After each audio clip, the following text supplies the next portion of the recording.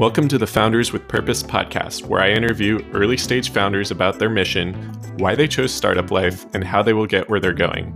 I'm your host, Darian Parrish, and I hope you enjoy today's episode.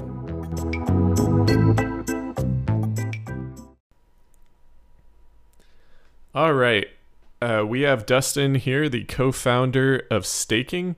Dustin, thank you so much for joining the show. Could you tell the listeners what staking is and why this is an important issue or problem that you chose to solve?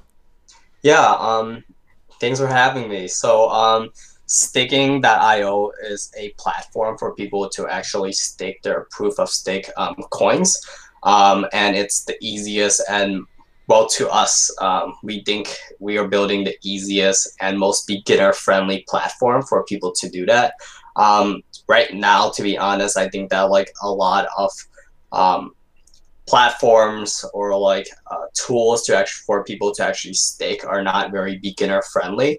Right now, it's kind of like people are just getting to know like proof of stake coins. They're not exactly like well versed, and these companies are trying to build products for these people, but they are built by engineers. They're not exactly built by users, and like they're not tailored to people who don't already have crypto. And so we saw a huge problem there. We want more beginners to actually get into staking and participating in governance and earning money for doing so. So then like we decided to build staking.io as the easiest platform for people to actually stake their coins, and we're currently building it on Solana because we think Solana has one of the fastest growing ecosystems and one of the best teams out there.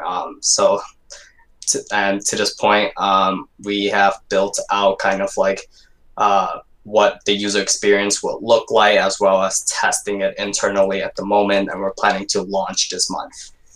That's great. Congratulations. And let's go into just get right into some of the tough questions, which is, obviously there's bigger exchanges and products like Coinbase that people use. But you mentioned some of those tools maybe aren't sufficient or too difficult to use. I would imagine that Coinbase is probably not one that's too difficult. Maybe there's a different issue with those larger centralized exchanges that you're also solving with staking. Could you get into that? Yeah, so the biggest difference between us and a centralized exchange like Binance or Coinbase is the fact that we are non-custodial. And this means that we don't actually take the user's funds. And this is a huge deal because like crypto is all about having control of your own money and being able to use your money when you want. And like for us, that's kind of like why we made it non-custodial, so then the users always actually have control of their funds. We don't actually control any of that. It's also a safety issue because of the fact that we don't hold their funds. We don't really have to worry about it getting hacked. Another really big issue is that decentralization, right? Like the whole point of staking is to take a part of governance, and you want as many people to take part of governance as possible. And these decentralized exchanges, when you stake to them, that's kind of you giving your voting power to these exchanges. And so like for it to be a true decentralized system, we will want as many people to stake their own coins as possible. Yeah, that was a great explanation. I appreciate that. And I think another friction point that just came to mind is, as you mentioned, that is if I'm a user and I use staking and I hope to earn some, rewards through that, but maybe I don't want to vote, right? And I agree with you that the point of decentralization is not to just hand over this power to a centralized exchange or something, because then it's not really decentralized. But like maybe the burden of voting is too much for me as a user in busy lifestyle or whatever it may be. How is that handled on staking? Yeah, so that's certainly a really great point. And like, to be honest, what you could do is that you could just select a validator. Any validator that you really trust or like that you think is going to be stable enough to, and once you actually stick to a validator, what actually happens is that the validator then has the power to vote on your behalf, basically, in terms of governance. So then like you just have to find one that you find stable, and you don't have to worry about it at all if you don't want to take a part of the governance part. Great. And you mentioned building on Solana. Let's talk about whether, as a user of staking, whether I need to hold Solana coin or whether that matters at all, or whether I even need to know about it or think about that coin and its growth.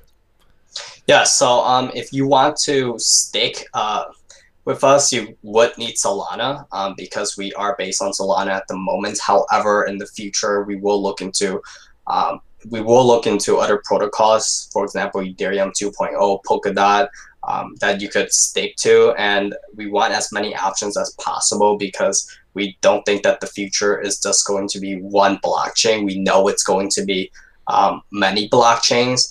And and this is kind of like a great way for us to just focus on the user experience. Even though we are building on Solana right now, the most important part to us is the user experience. So then this is kind of like the thing that we want to perfect.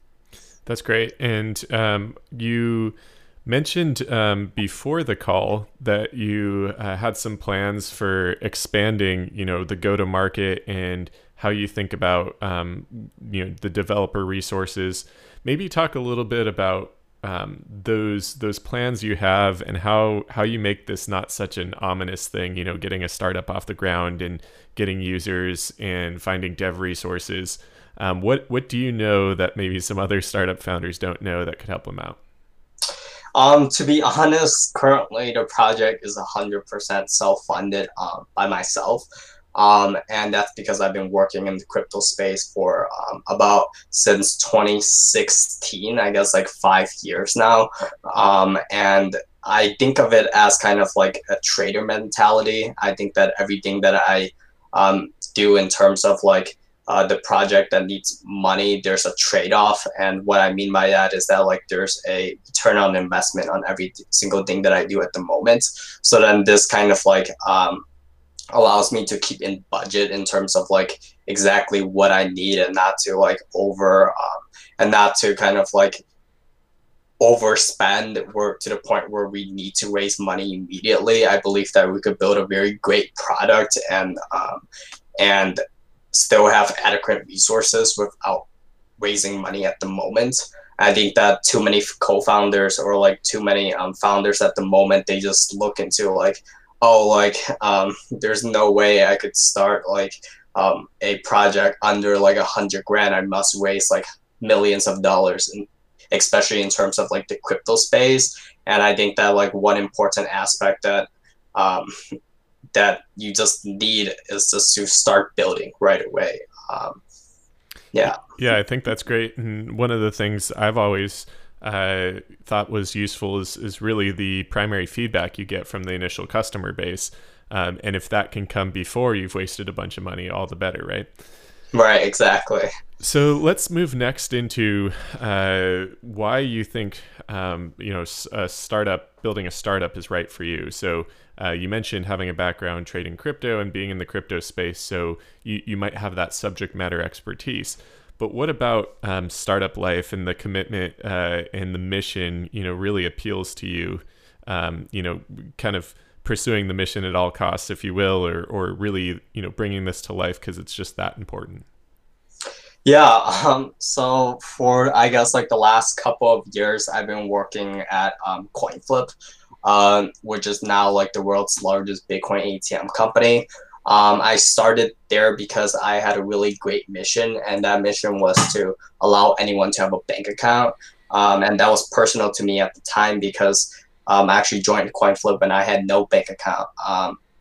And Bitcoin ATMs were kind of like the only way I was able to buy Bitcoin. And knowing that and being in, I guess, like that situation kind of like made me go like, oh, I have to help I need to like kind of like grow the industry in order to help more people like myself. And I think back then when I joined, like we had less than 10 full-time team members. And now CoinFlip's kind of like in the hundreds of employees. And I actually left CoinFlip last month because I kind of really miss the early days of like a startup, the early days of like when a team is very small. I love the fact that like there's a lot less friction in terms of everything that you want to do. CoinFlip's a really great company. It's growing very fast, obviously. However, for me personally, having worked in that environment, I know that like this is kind of what I want. And for that reason, I've been in the crypto space for a very long time, and I kind of saw it grow. And knowing that, to be honest, I don't think I could ever work in like a corporation bigger than like a couple hundred employees. Again, I think that like startups, you learn a lot, you move very fast. The teams are great. People are very for the culture, and culture is a very big part of startups. And that's kind of like why I kind of chose this life. That's great. And I think, my job is to interview these early stage companies and founders. And so I have a little bit of a bias, but I think that that's really how we get new innovations into the market rather than sustaining innovations or efficiency innovations, is by having people go out on their own and create these new products. So really, really excited for what you're doing here. And I think in the crypto space, we're just so early, right? So as you mentioned, there's going to be multiple blockchains, and whether you're able to support Polkadot or Ethereum 2.0 or something, that can all come, and it'll all be there. But we got to start somewhere, and you've chosen this niche to focus on. Maybe you can just double down on this sort of niche focus we're talking about, and tell us, what is that target user, real ideal customer for staking, just so all the listeners know and we know who to direct towards staking? To be honest, I think that our audience is kind of like anyone. Anyone who wants to start in crypto, we want to make it very user-friendly for them. Even if you never have crypto before, we want you to actually, or if you have crypto but like you never staked before, we want you to be the person to use our platform to stake for the first time, because as I said, a lot of the platforms out there right now are focused to people who have crypto already, or like people who already know about staking. And when that happens, it kind of forego things like FAQs, like customer support, like onboarding, like these very simple things.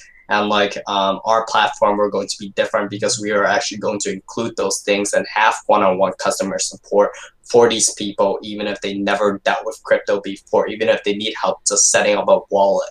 And that's kind of like the experience that we want them to have, for anyone to be able to partake in staking and make it very easy for them.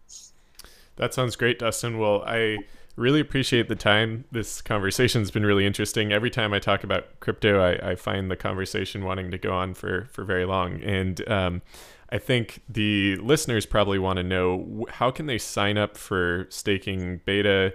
Is there more information that they can find? Where can they follow you? Yeah, so currently, if you want more information on staking.io, you could either go on our website, staking.io with an E, so that's the food stake, or you could go on our Discord. For the information on beta, we are going to release information on beta at the end of this week. So we're very excited for that. There's a lot of, I think we have over a fan base of 6,000 people who want to actually sign up for our beta. So then it's kind of we're kind of fine-tuning the process to choose who we want. So then once we have more information on that, we're definitely happy to share it. Great. Well, I appreciate that. And I'm going to go ahead and sign up right after this podcast, after my following meeting. And looking forward to using the product. Dustin, thank you so much for joining. Thanks. It was great talking to you. Have a great day. Thank you. You too.